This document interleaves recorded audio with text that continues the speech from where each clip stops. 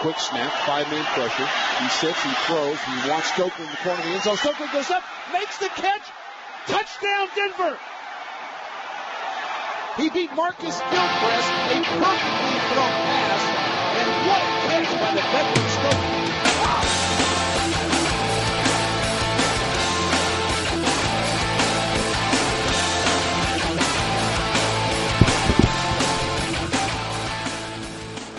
What is up, Football Nation? It is the Football Nation Presents the Sportscasters Podcast, episode number 24. It is October 16th, 2012, and I'm the host, Steve Bennett, with my co-host, Don Russ. What's up, Don? How's it going? We got a great show for everybody today. We're going to do our usual wrap. We're going to start the show with three things. We're going to end with a listener email that was actually a listener tweet. We're also going to do one last thing, and we have a great interview today. James Walker is the AFC East blogger for ESPN.com, and James is going to talk to us about what is basically turned into division of the 3-3s, as all four teams in the AFC East are 3-3.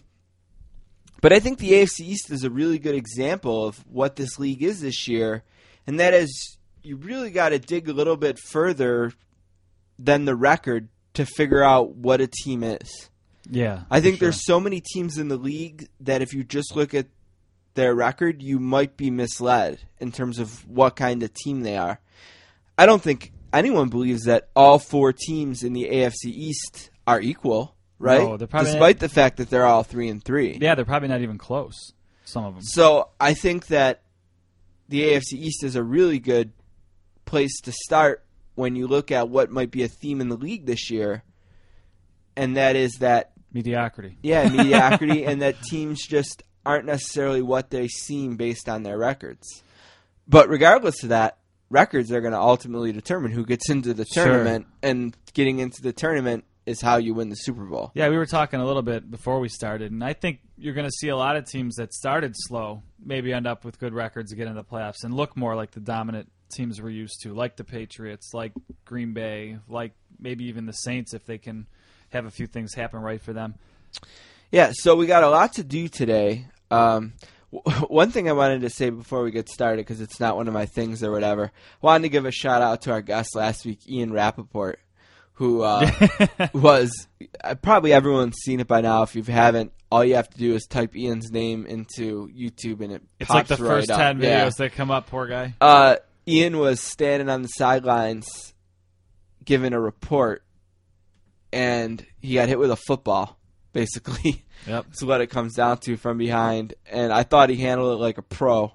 And he laughed it off. You could hear the people in the studio laughing, too. It's pretty funny. And it's been everywhere. I mean, Twitter's been blowing up. Everyone's got their jokes. It was on 21st and Prime on the wrap-up show on NFL Network. So props to Ian, and that's a good way to mention that Ian was the guest on our podcast last week. And if you still want to listen to that episode, or maybe our episode with Steve James or Peter King or any of our previous episodes, all you have to do is go to Football Nation and then click on Podcasts, which is in tabs along the top of the website, and you'll very easily be able to find all of our work there. Yep. And you can also find it on Podomatic.com and iTunes. That's right. So let's get things started with three things. Let's play a game, all right? Count of 3. 1. Alrighty, I'll kick it off. 2. The oil patterns on a PBA lane are very, very difficult. 3. I might be able to beat Jamarcus Russell at quarterback. This is the funnest night ever! Did we just become best friends? Yep! Now let's move on to other business. As we do every week, the first thing we'll do is kick it off with the week that was.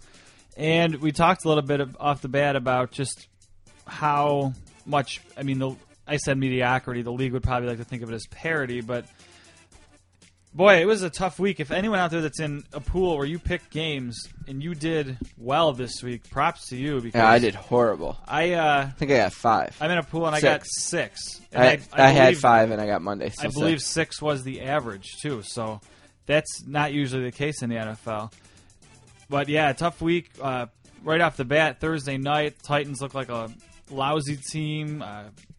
Chris Johnson, CJ2K can't run anywhere, and sure enough, the big bad Steelers come into town, and Chris Johnson runs with some success, and they end up squeaking out a win there, 26-23, as the Steelers are all of a sudden really banged up, and who knows what's going to happen with them for the rest of the season. Yeah, the Steelers are definitely banged up, and I think that they actually showed a lot of guts in the game. I mean, it seemed like every play someone else was going down for that team, and they almost escaped that game with a victory. Yep.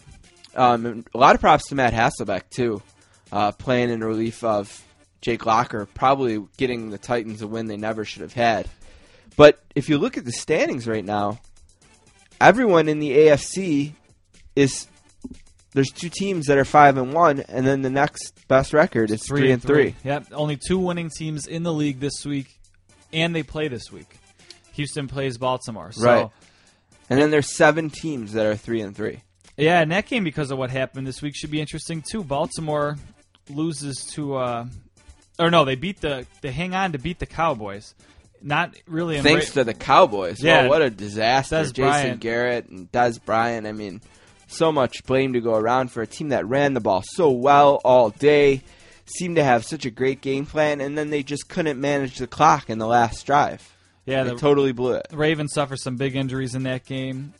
2 big injuries. Ray right? Lewis and Ladarius Webb both done for what should be the year, I think. Yep. So where does that leave them now? Who knows? I mean, 5-1, they got off to a good start. So, I mean, they might be in hold on mode, but it's not a very good division all of a sudden if Pittsburgh is going to be just kind of average. And the Bengals have lost 2 very winnable games in the last 2 weeks to fall to 3-3. Yep. I mean, they're going to be kicking themselves. They should be 5-1 right now, but they go and lose to the Browns, who get their first victory this week. Brandon Whedon is finding supplemental draft pick Josh Gordon for these long touchdowns. A 70-yarder this week, so they seem to be having a little bit of chemistry there. The Jets, just out of nowhere, pound the Colts 35-9 played their best game since week 1 to improve to 3-3. The Chiefs might be the worst team in the league. They looked really bad in Tampa Bay. Really, really bad.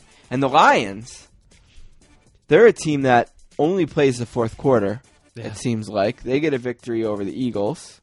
They refuse to run the Eagles ball. to 3-3. LaShore had pretty good success running the ball that game. They just don't 15 carries. That's not enough. And maybe you don't want to burn the kid out because he's not used to carrying many more times than that. But, man, Stafford, there was another 45 times in that game. The Giants probably had the most impressive victory of the weekend. The way that they went into San Francisco and just sucked the life out of the 49ers, winning 26-3. I was really impressed with the Giants, and I think that maybe if I were to do a power rankings this week, they might be near the top. They'd be near the top. I don't know if with the 6-0 team out there, I don't know if you can do anything but put them 1. What's interesting with the Giants? No, I don't know if I believe it. Yeah, what's interesting with the Giants is you look at their wins. They lose week 1 to Dallas in a game they kind of fell apart in a little bit. They win week 2 at Tampa Bay, but they win 41-34. So shootout. It was a shootout. I mean, a team that's supposed to be kind of not rely on their defense. Their offense is awesome. It's pretty good too, but boy, I mean, they gave up 34 points to the Tampa Bay team that just isn't that great offensively. Then they have a decisive win in Carolina. Go to Philadelphia and lose a game on a field goal. Could have won it. Right. And then they blow out Cleveland, blow out San Francisco. They're just a very uneven team. But, I mean, this is what they did last year, too. They looked like a team that would miss the playoffs. They played great down the stretch. So maybe they're turning it around earlier this year. That Cleveland game was pretty similar to the Tampa game in the sense that Cleveland was the better team like in the first half, and the Giants then kind of woke up and took advantage of some mistakes by the Browns, kind of come back. So, yeah, definitely the Giants. But after that game, I wonder...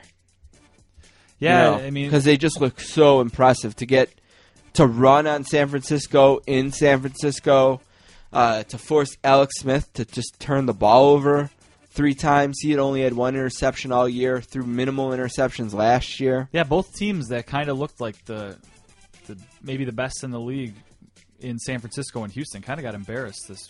Yeah, and the Packers, you could make a case if that was the only game you watched So they're the all best team in season the that league, they're the right. best team in the league. They I looked mean, like the 15-1 team last year. Aaron Rodgers was, you could tell right from the start of that Sunday Night Football game that Aaron Rodgers came to play. Yeah. And that if the Texans were going to beat them, they were going to have to play a perfect game on offense, and they just didn't come close. No. Matt Schaub, who was, if you're a fantasy player, had a nice year a year or two ago, and then got injured last year. He had a nice start last year. Boy, he just does not look like a quarterback that can really carry a team. He seems more and more like he's become a game manager quarterback, and maybe that's what they need there with that good run game and good defense, but that's not a team built to play from behind. And I guess you can't go on and move to the next segment without one just saying, oh my God, Robert Griffin III. Yeah. That was unbelievable. We'll talk more about that in our email section. And the Bills win a game despite two of the worst play calls I've ever seen, really. That was a bizarre finish to a game. I mean, they had... Just weird. To be fair, the Bills had that game first. Right? They absolutely had that game, and then they Try a run the wildcat throw. and throw a bomb. And you know what? Throwing out of the Wildcat's fine. The Bills don't do it enough to keep teams honest, but not there. Do that in the first quarter. So then they kind of give Arizona life. It seems like they have them stopped. Kicker kicks one out of the stadium. Yeah, practically. 61-yarder. And that would have they been good. Split the uprights. Yeah. Unbelievable. Jay Feely. Okay, so the game is tied at that point. Yep. Bills get the ball back. On first down, they lose some yardage, get a sack. And then, despite Arizona having 3 timeouts, they don't try for the first down. They rush a few times and then punt the ball away. All they had to do was get a first down there, and they win that game, or at least make them burn the timeouts before giving them the ball back. It was just terrible. And then they punted instead of going for a 51-yard field goal. It's just embarrassing. If you have a kicker that can't go for a 51-yard field goal, then why have a kicker? Yeah, it was sack. Fred Johnson rush up the middle for 2 yards. Fred Jackson up the middle for 7 yards. Punt. Yeah. It just very bizarre, especially when you come out throwing to kind of run clock out before that, and then all of a sudden you get conservative because you get sacked one. And I then terrible play. Skelton hits Fitzgerald for a 28-yard pass to the Bills' 20. You think the game is over. Jay Feely comes in with his gloves on. Yeah. You know, and we were ripping out his gloves all night. and he's going to win it. And he said on Twitter that someone got a hand on it. That's what I heard, too. I heard it was blocked. So if that's the case, fine. So I guess the Bills, that made me feel a little better, actually, as a Bills fan, that, they kind of earned that a little bit because somebody got a hand on it. But Now, I haven't been able to get a second look at that. I haven't either. To know if and none of the announcers it was said blocked that. or if Jay Feely was just covering for himself. But he said... I've heard a Stevie Johnson interview, and he called someone mega hands. I can't remember who, but someone on the Bills defense that he said got a hand on it. He was calling them mega hands. And then Jarris Byrd gets his second interception of the day in overtime, and the Bills win the game. So kind of a wild, just bizarre finish. And of all the Week 6 games, the Monday night game was just unbelievable. I don't know why the Broncos have such a problem with the first half, but they give up 24 unanswered points to the Chargers in the first half. They look dead in the water. They come out for the third quarter. They get the ball, and right away, Manning just drives them down the field. And I thought that was a real turning point in the game. To get the ball, start the quarter, and just with authority drive down and get 7 points like that to make it 24-7. Then they got a sack fumble returned for a touchdown. So it was 24-14 heading into the fourth quarter, and Peyton Manning just took the game over. He was great in the first half, though, too. Like, his numbers weren't bad. Yeah, he just made one mistake in the first half. And before that, he just couldn't get on the field. Like, they showed him on the sideline with his helmet on after the kick was fumbled. And by the way, I don't know, did you watch the whole game? Yes. That kick that was fumbled, he fumbled it twice, really. Like, he kind of mishandled it, got it again, started to run with it, and then fumbled. He recovered that ball and then got beat up in a pile. Like, what is that's one of them strange rules where if you fumble, it doesn't matter what happens. Like, I'm surprised they didn't challenge that unless that's not challengeable. I think it is challengeable that he had clear possession before the scrum. You can't challenge the scrum, though. That's what I thought. It looked like he had clear possession before that scrum, and it was just one of them cases where they had two guys that probably beat him up under there pretty good and got the ball back. Poor Eric Decker tripped on the 40-yard line, too. I mean, Did you see his girlfriend's tweet about that? no, what'd she say? I don't know who his girlfriend is. Some Country singer. cutie little country Yeah. singer. And someone tweeted her implying that he'd been having too much sex. Oh. And that's why he tripped or something. Yeah, that'll do it. Tripped over his own legs. And she responded by saying, well, he's got 3 of them. Oh. Wow. So Congratulations, Eric. Yeah. That's wonderful. But that was a big factor in the game getting to the point that it got, because at the time, the game was, that would have made it 10-7. And then a couple plays later, Manning threw the interception, and it ended up being 17-0. Decker said in a post game that they had tripwires out there and he was going to have the NFL investigate. I don't blame him. But great week of football, though. It was great for me. It was a perfect week, I think, for the Saints bye. I didn't have the stress of having to worry about them, and I just sat back, and there was a lot of just entertaining stuff going on. Another game I don't think we cannot talk about is Seattle for real? Can they keep doing this? Yeah, Seattle's, I don't know. Seattle's another team that, if you look at their record, They're 4-2. Do you know what kind of team they are? They're 4-2. I mean, they got a gift win. Right, and in this game they scored 14 points in like the final 8 minutes, including a touchdown with 1:18 left.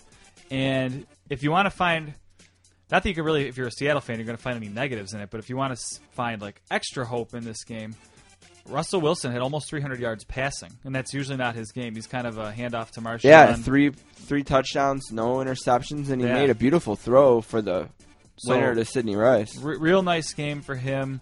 A little bit surprising maybe that they weren't able to run on New England so much with Marshawn Lynch. I'm sure fantasy owners were disappointed in his day, but yeah, Seattle 4-2. I think we kind of talked about this, but I just think the main theme in this league right now is, if you just look at the standings, I don't think you're getting a full picture of where the teams in the league are. Right. It's been a really, really strange first 6 weeks. Green Bay is the team that got screwed by the officials. So they should really be a 4-2 team. That's true. Not a 3-3 team. Atlanta, they're 6-0, but they've also had to save themselves in like the last 30 seconds of a couple games. Are they as good as the usual 6-0 team that we have in the league? They blew out Kansas City. They won a game in Denver that Peyton really gave them, and then they just held on. They blew out San Diego. They won by 2 in Carolina. That's the one that took a bomb from the 1-yard line to. Right. They had a tie, or they had won by a touchdown in Washington, and then they squeak out a win this week against Oakland.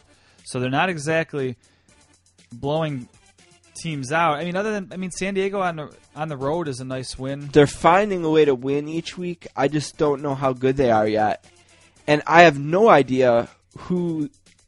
Like, I want to just unequivocally say that San Francisco is the best team in the NFC West, but the way they played on Sunday, now they're in a 3-way tie with Seattle and Arizona. Right. And St. Louis is 3-3. It's just, it's crazy league. It's bizarre. And I don't know where teams are. Like, I know Jacksonville's bad. I know Kansas City's bad. I know that Carolina's probably not as good as they were, but I'm sure for the league, the NFL loved the idea a few years back when the Saints won the Super Bowl of possibly Indy and New Orleans making it there with undefeated records. That ultimately didn't happen, but they proved they were the class of the league, and they both made it to the Super Bowl. It was one of the first times in a long time that both 1 seeds have played in the Super Bowl. Yeah, Green Bay last year going 15-1, looking unbeatable. I'm sure that's somewhat good for the league, but the league has to love this even more. The fact that, like I said, we were talking before we started recording. The Saints are 1-4 right now. Yes. Are they out of it? I mean, not at all. And other than maybe Atlanta, maybe San Francisco, maybe the Giants, I mean, they're not going to be an underdog in many games, and they're a 1-4 team right now. So it'll be interesting. 7 of the 12 teams in the AFC are 3-3. Yeah. So, it's a great time to be a football fan, and we went really long on that first thing. We did, but it was one of those weeks. It was just a crazy, crazy week. So, my first thing this week, or second thing this week, is going back to last week, the Colts-Patriots game. Or Colts, I'm sorry. I wrote Colts-Pats. I meant Colts-Packers game. Reggie Wayne had that monster 13-reception, 212-yard game. He was named the AFC Offensive Player of the Week, which I thought, oh, okay. whatever. I mean, he deserved it. And then I found out that was the first time in his career to have ever gotten the AFC Player of the Week, and that to me is amazing. With the career he's had, he's never had it. I guess they've just probably always given it to Peyton in those weeks that he's had a great week. So, Reggie Wayne, congratulations on your first AFC Offensive Player of the Week. The Jahvid Best situation kind of gets weirder and weirder as each day goes by. For the last couple of weeks, we've been hearing that for a long time now, Jahvid Best has been symptom-free and ready to come off the PUP list and be a contributor to the Lions. I actually went and picked him up in a fantasy league and just stored him just to see because I had the room in that specific league. Now word has come out this week that he's not cleared and he's not coming off PUP, which means he's going on IR, which means we won't be seeing Jahvid Best this season. Yep. A lot of people are saying that he might be done forever. And I'm confused. I don't know. Is Jahvid Best done because of concussions? Or is Jahvid Best done because nobody wants to take the risk of being the one to put Jahvid Best on the field and have another concussion occur and deal with the lawsuit? Yeah, if a team doctor... I mean, I know we've given stats before, maybe not on this podcast, maybe on other podcasts, about how just there's thousands, like literally thousands of players right now who have filed lawsuits against the NFL for basically putting them on the field without enough knowledge of their injuries. You would think in today's game, like that wouldn't be the case. Like there would be enough out there that people would know. So why single out Jahvid Best? Is the NFL looking for a pat on the back for someone to say the NFL's doing the right thing? Well, if they are, Jahvid Best isn't helping the situation by saying things like, basically, I'm a passenger in this whole thing. You know what I mean? Like he's right. He because has no idea what's going on. I think Jahvid Best feels like he's ready to go. Yeah, that's what he's been giving everyone. The Lions general manager Martin Mayhew issued this statement. After today's consultation with medical experts, including representatives from our medical and training staffs, it's been determined that Jahvid will not be permitted to return to play at this time. Throughout this entire process, we have placed the highest priority on what's best for Jahvid from a health and safety standpoint. While today's decision is disappointing from a football perspective, we fully and entirely respect and support this recommendation. Jahvid will continue to work with our medical and training staffs with the hope that he ultimately will be cleared to return to the playing field. Yeah. Okay. Right. Nowhere in there does it say, and then we talked to Jahvid and he said this about his health. Right. Now, concussions aren't an NFL problem for him. He also ended his career at Cal with 2 concussions. So, obviously, this is a guy who's probably at the edge of how many concussions can he have. But I just think it's really interesting. You know, I mean, you have people writing at the NFC North blogger for ESPN. We have the AFC East blogger on today.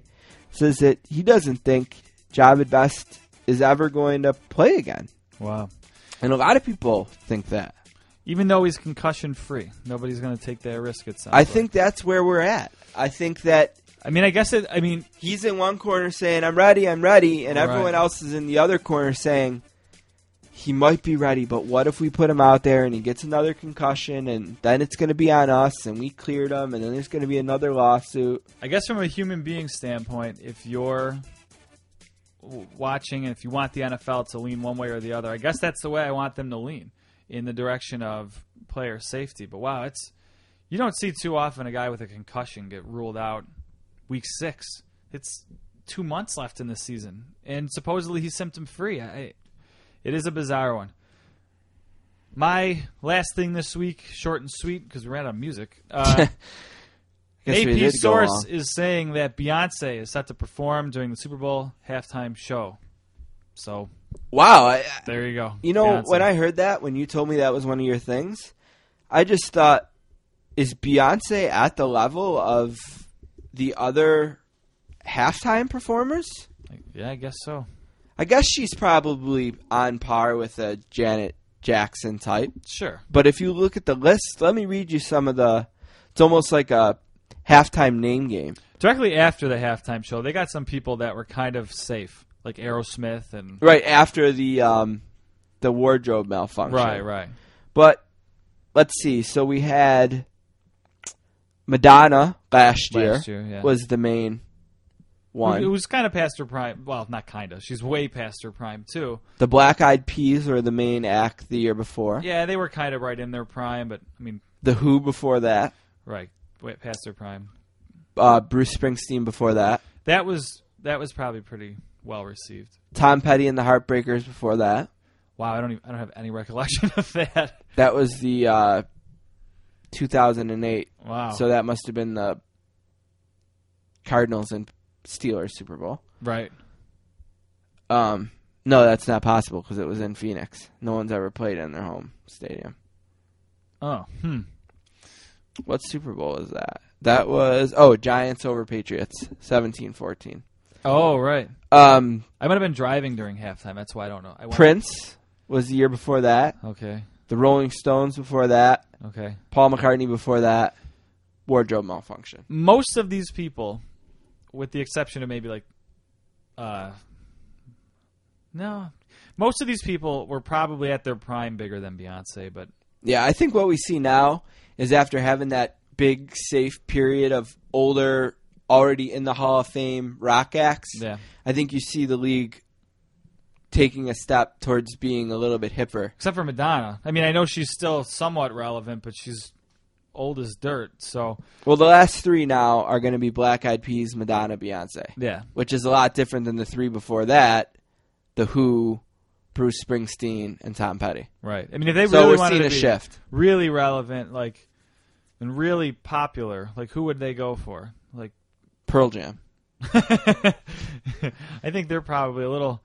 I love them, obviously. I don't know. I have no idea. Past their prime isn't the right term, but I never have no idea who the height of who would popularity, make sense. like Bieber or somebody. Yeah, I don't know. Yeah.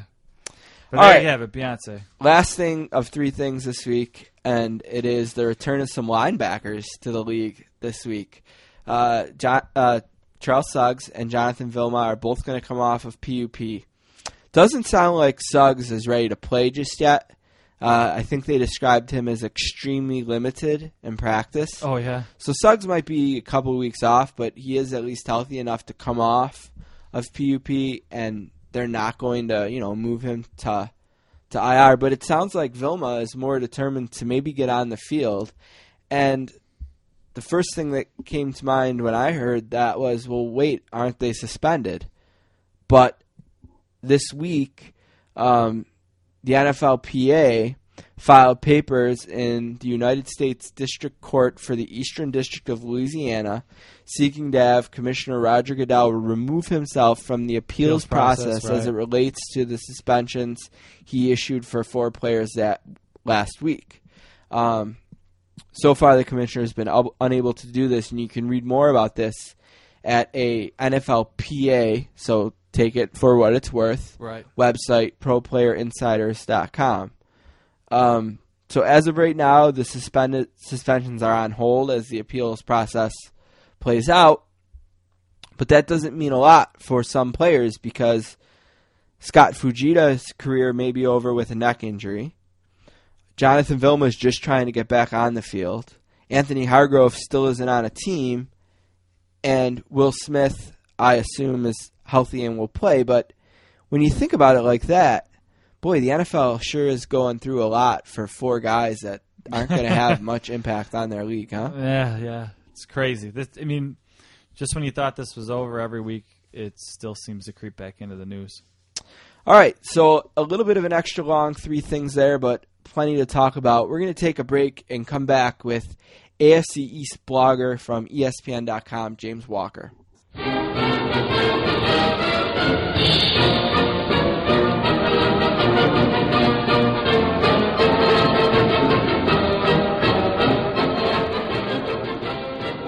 Our guest today is a native of the state of Maryland and is a graduate of Temple University.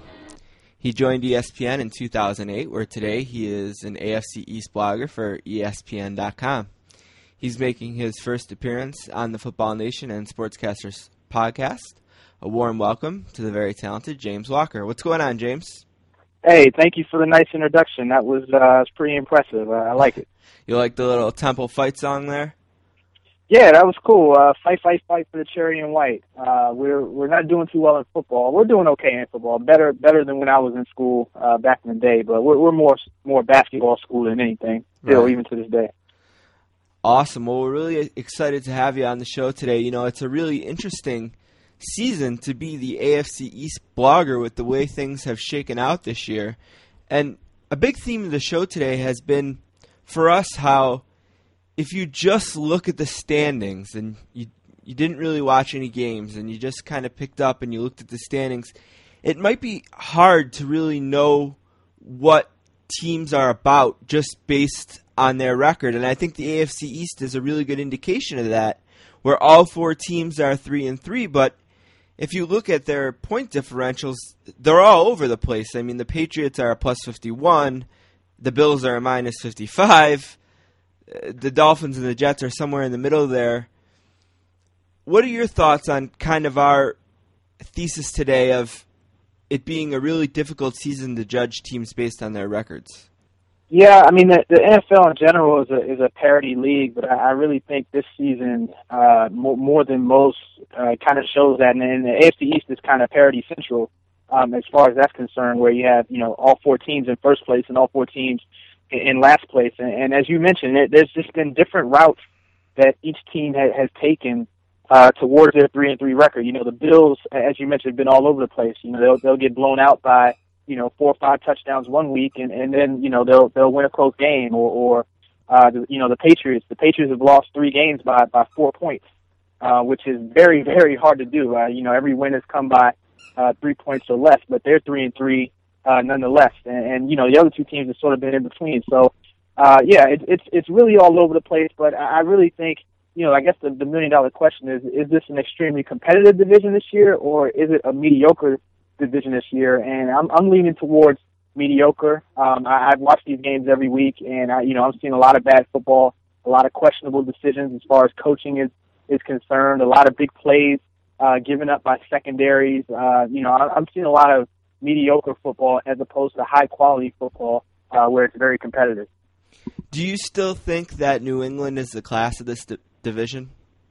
Yeah, I think that's a pretty easy answer, easy assumption to make. I mean, they've dominated the division for the last 12 years. And of the 4 teams, I mean, this might not come as a shock to any of your listeners, but of the 4 teams, they're the team I'm least worried about. As I mentioned, they've lost 3 games by 4 points total. So any of those games, a big play here late in the fourth quarter, a make kick, at the end of regulation, any of those plays, had they gone the other way, the Patriots could have been 6-0 right now. We'd have been talking about them as potentially the best team in the league. So they'll be fine. They're not going to go 14-2 or maybe 13-3 as a lot of us originally projected because of their schedule. Their schedule turned out to be a little tougher than we thought coming into the year. But they'll be there at the end of the year. They're going to win 10 or 11 games. They're going to win the AFC East and have a home playoff game. And really, that's all it's about. And in the NFL is set yourself up for a playoff run, and then pretty much there you just roll the dice because whoever gets hot,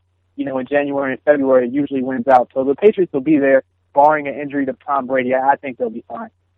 It doesn't get more polarizing, I don't think, in this league than the New York Jets. There's just something about this team from their Hard Knocks appearance all the way up to this point, all of the craziness with Tim Tebow and the ups and downs that is the Jets. Where do you see the Jets as a competitive team in this league 6 weeks into the season?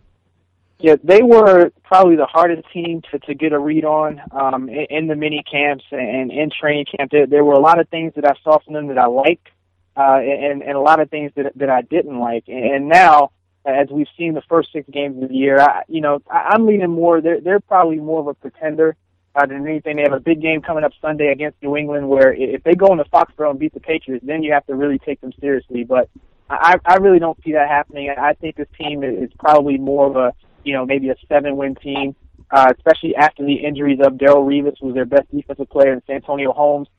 Both guys are out for the season. Holmes is their best offensive player. So I really don't see how this team can recover. They don't score enough points, enough touchdowns week to week. They had a big game against the Colts, but that was more so because the Colts, really laid down and were coming off an emotional high the week before, so the Jets kind of pounded them into submission. But you can't win that many games playing caveman football. They ran the ball 44 times and only passed it 18 times. They can't do that every week and expect to win consistently. So unless Mark Sanchez suddenly develops into, a franchise quarterback, which he hasn't shown to be in his first 4 seasons, I really don't see how this team overcomes the loss of Revis and Santonio Holmes. Would you keep sending Sanchez out there every week, or would you open the Pandora's box and let Tebow have a crack at it? Yeah, I'm more so in line with most people in that you just, at this point, you got to take it week to week. And, I've never been a big Mark Sanchez guy. I know he won some big games early in his career, but in terms of him, taking over a team or lifting a team to a higher level like you see, with Eli Manning, for instance, in New York, a guy that even through injuries, even when things aren't working around him, he's able to sort of lift his team to a new level. Tom Brady does it. Aaron Rodgers does it. Those are the franchise quarterbacks that are able to do it. I think Sanchez is more of a manager at that position. There's nothing wrong with that as long as everything around you is working. But with the Jets, he's had a lot of injuries. He doesn't have a lot of quality skill players around him. The running game is up and down. 1 week is there, 1 week it's not. And the defense hasn't been as good as it has been in the past. So, so at that point, they need a franchise guy in there if the Jets are really going to take off. And I just don't think Sanchez is that guy. I think he's an okay game manager, but like I said, it has to be with everything going around him. But I'm more so in the week to week category. You just got to take it week to week with him. If he has 2 or 3 bad games in a row, then maybe you have to sort of open Pandora's box and go with Tim Tebow. But right now, he won a big game. It seems as soon as you're ready to sort of bench him, he comes back with a decent performance, or they win a game to sort of calm the benching part down. So really, right now I would say no, you can't bench Mark Sanchez. But then if he goes and loses 2 or 3 games in a row, then I think they definitely have to consider it. In the up and down tabloid world of New York City, there's been some whispers at times, especially after the San Francisco and Houston 2-game losing streak, that maybe Rex Ryan wasn't the right coach for this team and that maybe they should look to move on if the season were to fall apart. I wonder if you think, kind of like we've said on this show a few times, that sure, there's some culpability there for Rex Ryan, but where's the talent on this team? For a team that sure does talk a lot, it seems like Tannenbaum hasn't put together all that much talent. It just seems like a really thin team.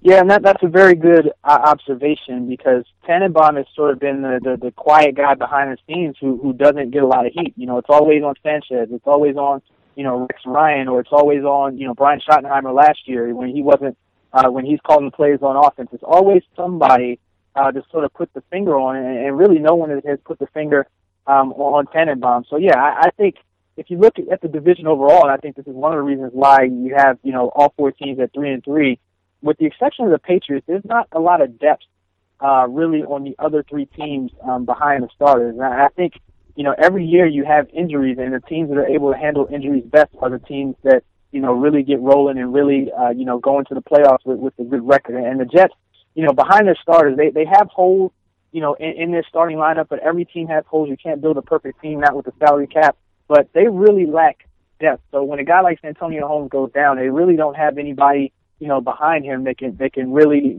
help, or at least, sort of contribute. They sort of keep the ball rolling. So if they suffer any big, another big significant injury, and that really goes for the other 3 teams too, the Buffalo Bills and the Miami Dolphins. If they have, 1 or 2 big injuries on their team, I mean, that pretty much assures them that they're not, going to be in contention for an AFC East title, because neither of those teams have depth. And I think that's where, if anything, you can blame Mike Tannenbaum for not, hitting on enough draft picks or bringing in enough quality free agents to really sustain injuries. It seems like for the last year and a half, the Bills have been trying to build their team to beat the Patriots the way that they've seen the Giants do it. It seems like they've tried to make their defensive line the type of defensive line that can get pressure on a quarterback when you just rush 4 guys. And so far this season, they haven't had much success there. They did have some success against Arizona, and Mario Williams finally had a couple of sacks. The first question I want to ask you in regards to that is about Marcell Dareus, a number 3 overall pick in the draft. Should Bills fans be worried that, I don't want to use the word bust yet because he's still got a ways to go, but should Bills fans be worried that maybe that wasn't the right pick there? No, I'm not as worried about Marcell Dareus as I am about, Mario Williams. And I know the level of expectations is much higher, for Mario Williams because, they paid him $100 million.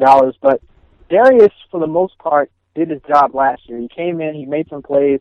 The run defense wasn't good. Just can't blame, the run defense all on one guy. I think he's a good player. Now, is he a guy that's going to change the franchise, and maybe that's what you want, at such a high pick? It's too early to say, but I don't think he's that kind of player. But I think when you put him on the same line with the Kyle Williams, with the Mario Williams and Mark Anderson when he's healthy, I think he's fine. I'm not as worried about Marcell Dareus, being a draft bust or anything like that. I think there's more pressure on Mario Williams, a guy who has a world of talent, who got paid $100 million, and who came in really to sort of change the dynamics of the Bills' defense. We haven't seen that yet. He did have his first double-digit sack game of the season against Arizona, but with a guy like that that's getting paid as much money as he is, we need to see that every week, pretty much for Mario Williams to really, earn his keep as far as, what they're paying him and the value that came with that free agent signing. So if there is a guy on that defensive line that I'm pointing the finger at the most, I would say it's the guy at defensive end, Mario Williams, and it is, Marcell Dareus at defensive tackle. We're from Buffalo, so we hear a lot of chatter about the Bills. And one thing that has really surprised me about Mario Williams, and I have to be careful here because he's a lot bigger than me. I don't want to call him a baby or anything like that, or a whiner. But it seems like he has spent a lot of the season making excuses for why he hasn't lived up to his contract. Is that his reputation? I have not heard anything previously to that, so I would not go as far as to say that's his rep. I mean, he's been in the league for a few years in Houston. I have not previously heard from Houston or anywhere else that he has the reputation of being a whiner or a complainer. But yeah, I mean, you're right in that he just needs to play football. I mean, that's really, no excuses and just go out there and make plays and play football. And I was in the locker room after that Jets game. When he mentioned that, he was he had hands to the face pretty much the whole game because, he was shut out by Austin Howard, who people were like, who is Austin Howard and how is he shutting out, a guy that's been in the Pro Bowl 2 times and getting paid $100 million.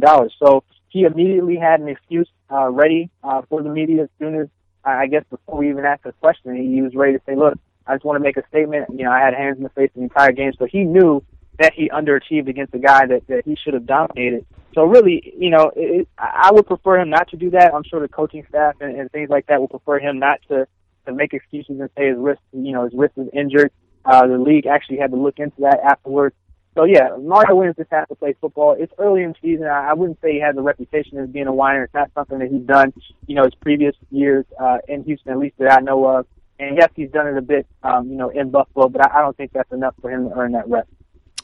One thing that dominates sports talk radio here is the $1 million question, and I just want to get your opinion on it. And that is Ryan Fitzpatrick a quarterback that can lead the Bills into the playoffs and end the 12-year playoff drought that Buffalo Bills fans have been suffering through? Well, I mean, I guess a easier question for me would be, is he a franchise quarterback? Okay. And by my definition, I would say that he's not. But there have been quarterbacks that have made the playoffs before that aren't franchise quarterbacks. So I wouldn't, if the Bills end up making the playoffs and Ryan Fitzpatrick isn't the primary reason or one of the primary reasons that he made the playoffs, I don't really think that's, an endorsement of him to say that, okay, he's the guy just because they won 9 games and he got a wild card game, but he had a, up and down season, which he's known to do. I've never been a big Ryan Fitzpatrick guy, same way that I've been with Mark Sanchez. I think the quarterbacking overall in the division is pretty average. I think Ryan Tannehill does have a lot of possibilities and a lot of potential, but he's not there yet. I think there's a significant gap between Tom Brady and everybody else. The biggest thing with me with Ryan Fitzpatrick is you just don't know what you're going to get from him every week. And I think, if anything, from the quarterback position, coaches need to know that, okay, this is the guy we have, and this is what we're going to get. You know, some weeks you get 3 touchdowns, some weeks you get 3 interceptions. Some weeks you get, a guy that can beat Tom Brady, and some weeks you get a guy that can just throw a game away. And as a quarterback, as a franchise quarterback, you just can't do that if you want that title. And I think more than anything, I think that's the biggest knock on Ryan Fitzpatrick. It's not that he's a bad player. You know, it's not that that he can't win games. It's just that you just don't know what you're going to get from him every week. And if Ryan Fitzpatrick was able to solve that problem, which I don't think he can, because he's been in the league long enough to the point where, you know, he's not a young pup, he's not a rookie or a first or second year quarterback. He's been in the league long enough to where he is what he is, and what Ryan Fitzpatrick is a schizophrenic quarterback that can throw 3 interceptions one game and 3 touchdowns the next. And I just don't think you can win consistently with that kind of player as your quarterback. The sportscasters here on Football Nation are finishing up with James Walker, AFC East blogger from ESPN.com. You can follow James on Twitter, ESPN_AFC East is the handle. Got to get 1 or 2 real quick Dolphins questions in here before we let you go. The Dolphins are a team who, like everyone in the division, is 3-3, but they also have 2 overtime losses, games that they were very competitive in, and maybe if the ball bounces one way or another, they find themselves winning. We could have been very easily talking about a 5-1 team here. Dolphins are going on a bye, and if you look at their schedule when they come back, they have 4 games lined up that they probably won't be favored in all 4 games, but you'd have to say they could win all 4 games. Do you think that this is a team that could compete for a wild card position in this league, or am I getting ahead of myself? No, I completely whiffed on Miami, full disclosure. From the team that I saw in training camp and in the preseason, and, a lot of people saw nationally on Hard Knocks, I thought this was a 6-win team at best. I didn't think Ryan Tannehill, a guy with 19 career starts, could really come in and play the way he has. 19 career college starts. Right. Can come into the league and play the way he has in the NFL. He's looked poised. The game doesn't look too big for him. It doesn't look too fast for him. And, he's not losing games, which is the key for a rookie quarterback. I didn't think they could score enough points on offense with the receivers that they had and the weapons they had on offense and a rookie quarterback. But they've been doing well. They've been running the ball really well. Their run defense is impenetrable on most weeks, although they struggled a bit against the St. Louis Rams. But I completely whiffed on them. I had to raise my expectations for them, and I think they can win 8 games. Their schedule, as you mentioned, is favorable, especially with the way they've been playing. And they're a team that can run the ball and stop the run. And if you can do that, you can frustrate opponents weeks because, you can't impart their will. Opponents can't impart their will on the Dolphins. If anything, they sort of make it a physical game and impart their will on opponents. So if you can do those 2 things, you can have close games up until the fourth quarter, which is what they've done pretty much every week this season, is come down to the fourth quarter. Now the question is, can they make enough plays in the clutch? Do they have enough playmakers, when it comes to crunch time to make plays? And I think that's something that they struggled with earlier in the season with those 2 overtime losses, but it looks like they're starting to get it now, and that's why they've won 2 in a row and they're at 3-3. So I think there are possibilities for the Dolphins in the second half of the season. I think they have as good a shot as any team in the AFC East besides the Patriots. So before where I thought they would finish, 3rd or 4th in the division, I think they have the potential to finish second if they continue to play the way that they have and they stay injury-free. One thing that our listeners might not know about James Walker, but should, is dude is on fire calling AFC East games this year. So 17-4, is that right? That is right, and I struggled last week. I was better before that, but I'm doing pretty well for myself, I must say. Oh, man, the guy's blazing. So Jets and Patriots play. Huge division game this week. Which way are you leaning? I think this game is pretty easy.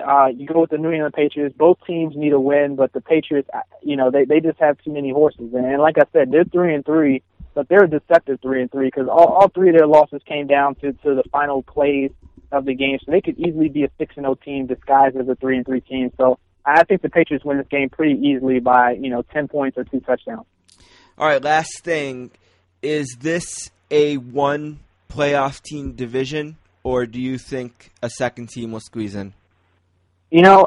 coming into the season, I would say, and I did pick the Bills as my dark horse team coming in. So I thought that if any team had a chance to sort of be a dark horse team to sneak in one of those wild cards, it would be the Bills. Now watching, through the first month and a half, I'm leaning more towards, it being a one playoff team kind of division. However, when you look at the AFC as a whole, there's a lot of mediocre teams, in the AFC conference in general. So you kind of pinpoint, okay, where are those two wild cards going to come from? You figure maybe one from the AFC North. The Steelers are a team that's struggling a lot right now, but they're consistent. Maybe they compete for one of those wild card spots. But where's the second one going to come from? Is it going to come from the AFC West? Maybe the Chargers, Broncos loser, whoever loses that division, or the AFC South. I don't really know if there's another team that you can pick out there. So it could be one of those years where maybe a 9-win season kind of sneaks in. And I think, any of these three teams, if they get high at the right time and they stay healthy, have the potential to maybe sneak in more so by default because it's a mediocre year in the AFC than anything. I really don't think there's any great team in the division. The Patriots have the potential and the talent to be great, but they aren't playing it like it right now. But, as far as getting two teams in, I think they have a chance by default more than anything as opposed to them being a legitimate, playoff team. All right, James Walker from ESPN.com, the AFC East blog. Again, you can find him on Twitter at ESPN_AFC East. Anything else, James, that you want to mention to the listeners about where they can find your work or, anything more specific than what I mentioned? No, I think you covered it all. ESPN.com, AFC East blog. Also, follow me on Twitter. I have a lot of fun on Twitter there, and sometimes I like to take Twitter polls to sort of get a gauge from the fans of the teams. I think sometimes that helps me with, sort of where blog ideas and things like that come from. So, yeah, I think you covered it all. Thank you so much for doing this, James. I really appreciate it. All right, no problem. Always fun.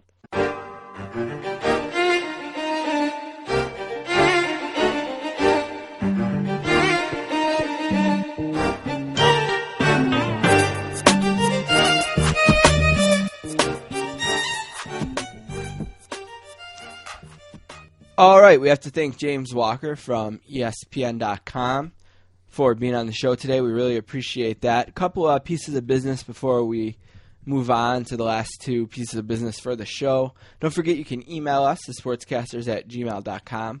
You can also find us on Twitter at sports_casters, and you can follow Football Nation on Twitter at FBallNation. Don't forget our other podcast. We call it the Sportscasters Proper.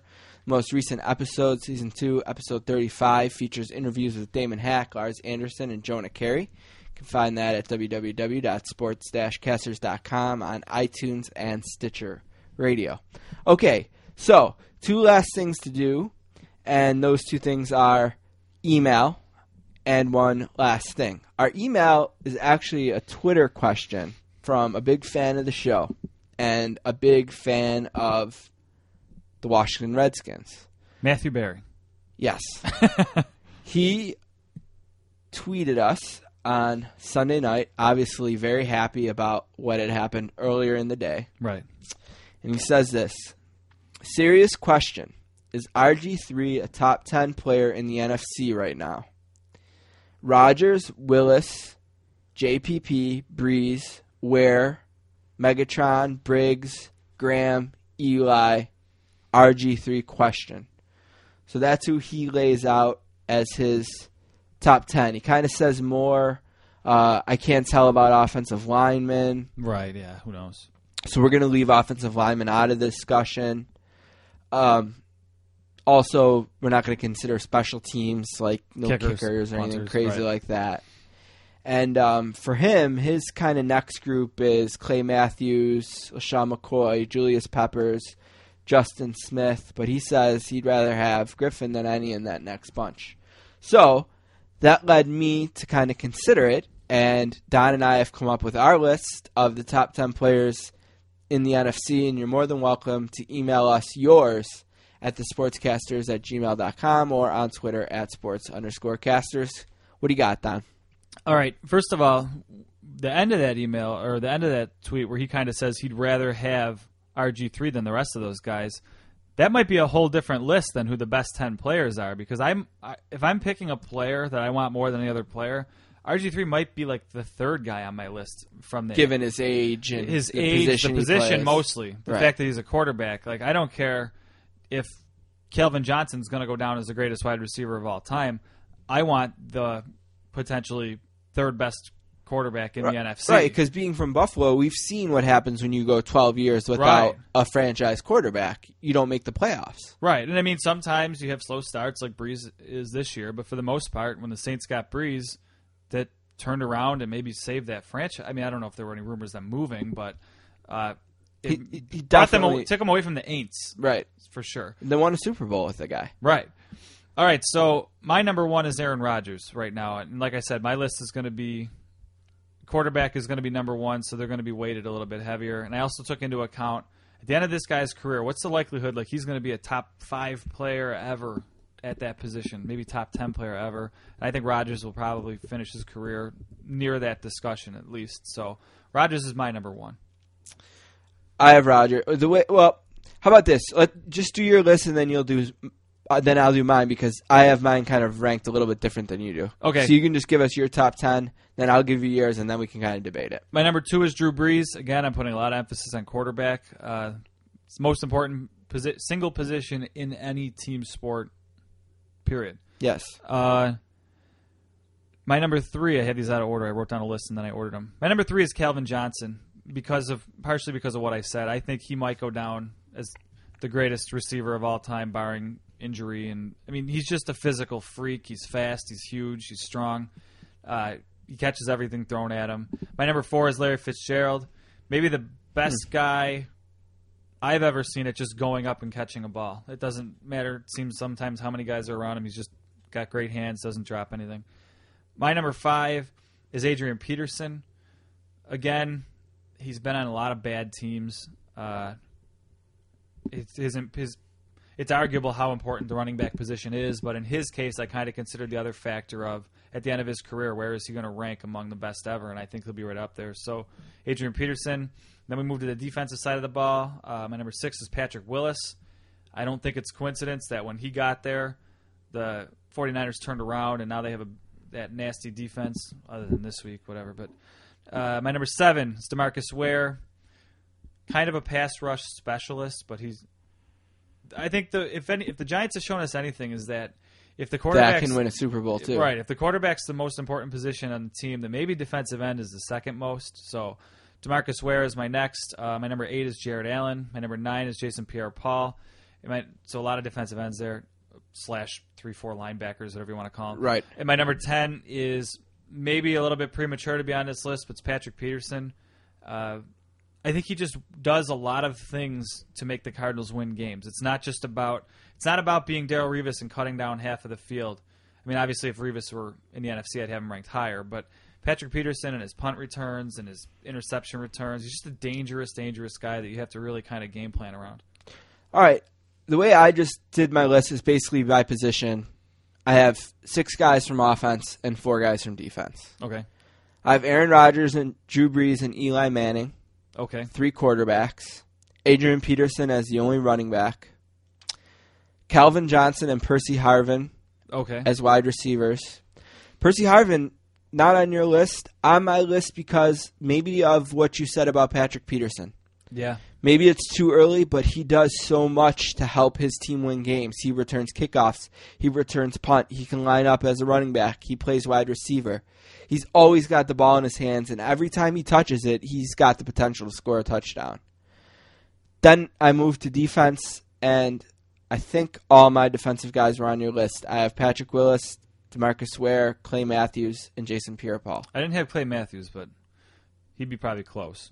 Okay, so I had Jared Allen instead. Okay, and I don't know if I'd fight you too hard on that. Right. Clay Matthews just off to the great start this year with the 8 sacks. Right. Probably why. And he's got a ring. But again, if that question were just posed, would there, of the guys you would want, who would you want? Because I weigh so heavily on quarterbacks, RG3 might be 3 in that conference for me. It'd be close.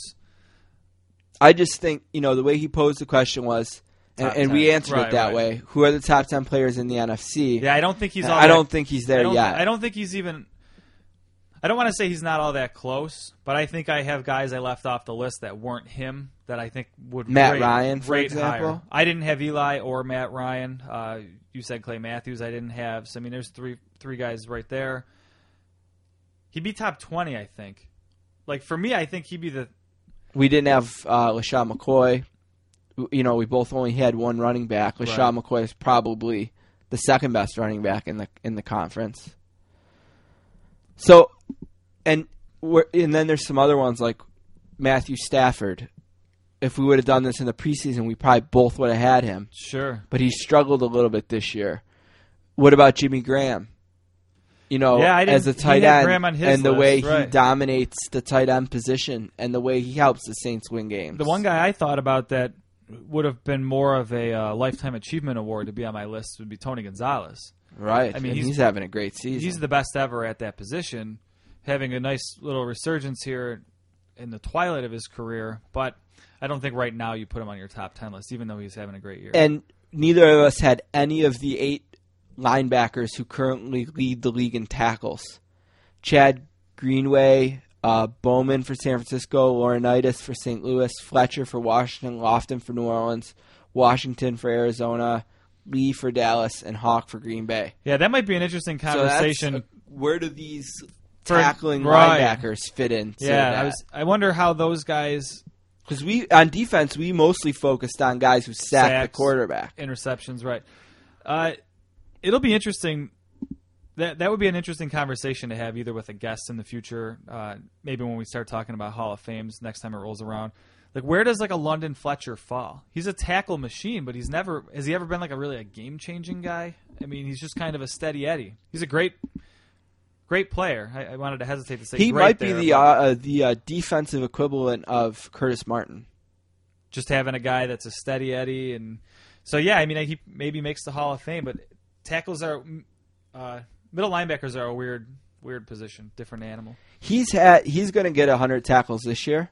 He's well on his way. He's got 54 already. Yeah, he's going to have a tackle over 100 tackles every year since 2000. That's crazy. Every single So yeah, I year. guess he has to be a Hall of Famer, but it's an odd position because it's just kind of a position with that 3 teams. Yeah, St. Louis, Buffalo, and Washington. All right. So one last thing. What do you got? One more thing. If you're a Ravens fan, there's never been a better year for the AFC North to be so lousy and just kind of in dismay here and Joe Flacco is going to need to step up. He's going to need to put his money where his mouth is, so to speak, talking about how he's wants to get paid, if not the best quarterback in the league by his own words. Because now you're missing Suggs, Ray Lewis, and Ladarius Webb. I know Suggs is coming close to being back. And your defense just isn't looking that great. Your corners have always kind of been a problem. You signed Webb to fix that. Now they're gone. But again, Pittsburgh and Cincinnati have had very uneven play.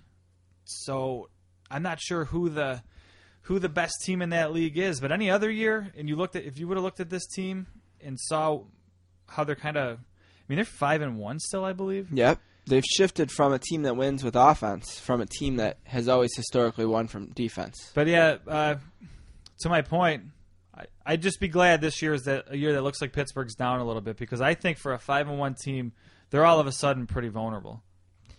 All right, we talked a little bit about the way that it's hard to kind of separate teams, and especially with the way the records have fallen, there's a lot of divisions where teams are grouped together, and the question is, well, who is the best team in that group? And Week 7 is going to be a really great week for us to find the answers to that in 2 specific divisions. The first is the AFC West. Thursday night, 4-2 Seahawks are going to travel to the 4-2 49ers. If the Seahawks want to be considered one of the best teams in the league, or in the AFC West, they might not have to beat the 49ers in San Francisco, but they need to be competitive. Yeah. If they walk away from that game and have lost by 21 points, I'm going to turn around and say, you know what, the Seahawks are a team whose record is inflated because of some idiot officials, and they can't hang with the best teams in their division. So we're going to learn a lot about who's who in that AFC or NFC West. The other division is the AFC East, and we talked with James Walker about it. But the Jets and the Patriots play each other this week. Both teams are 3-3, and the Patriots, maybe more so than the Jets, are at the point in their season where they need to look themselves in the mirror and figure out what kind of a team they are. So I'm really looking forward to this week to learning more about the NFC West and the AFC East.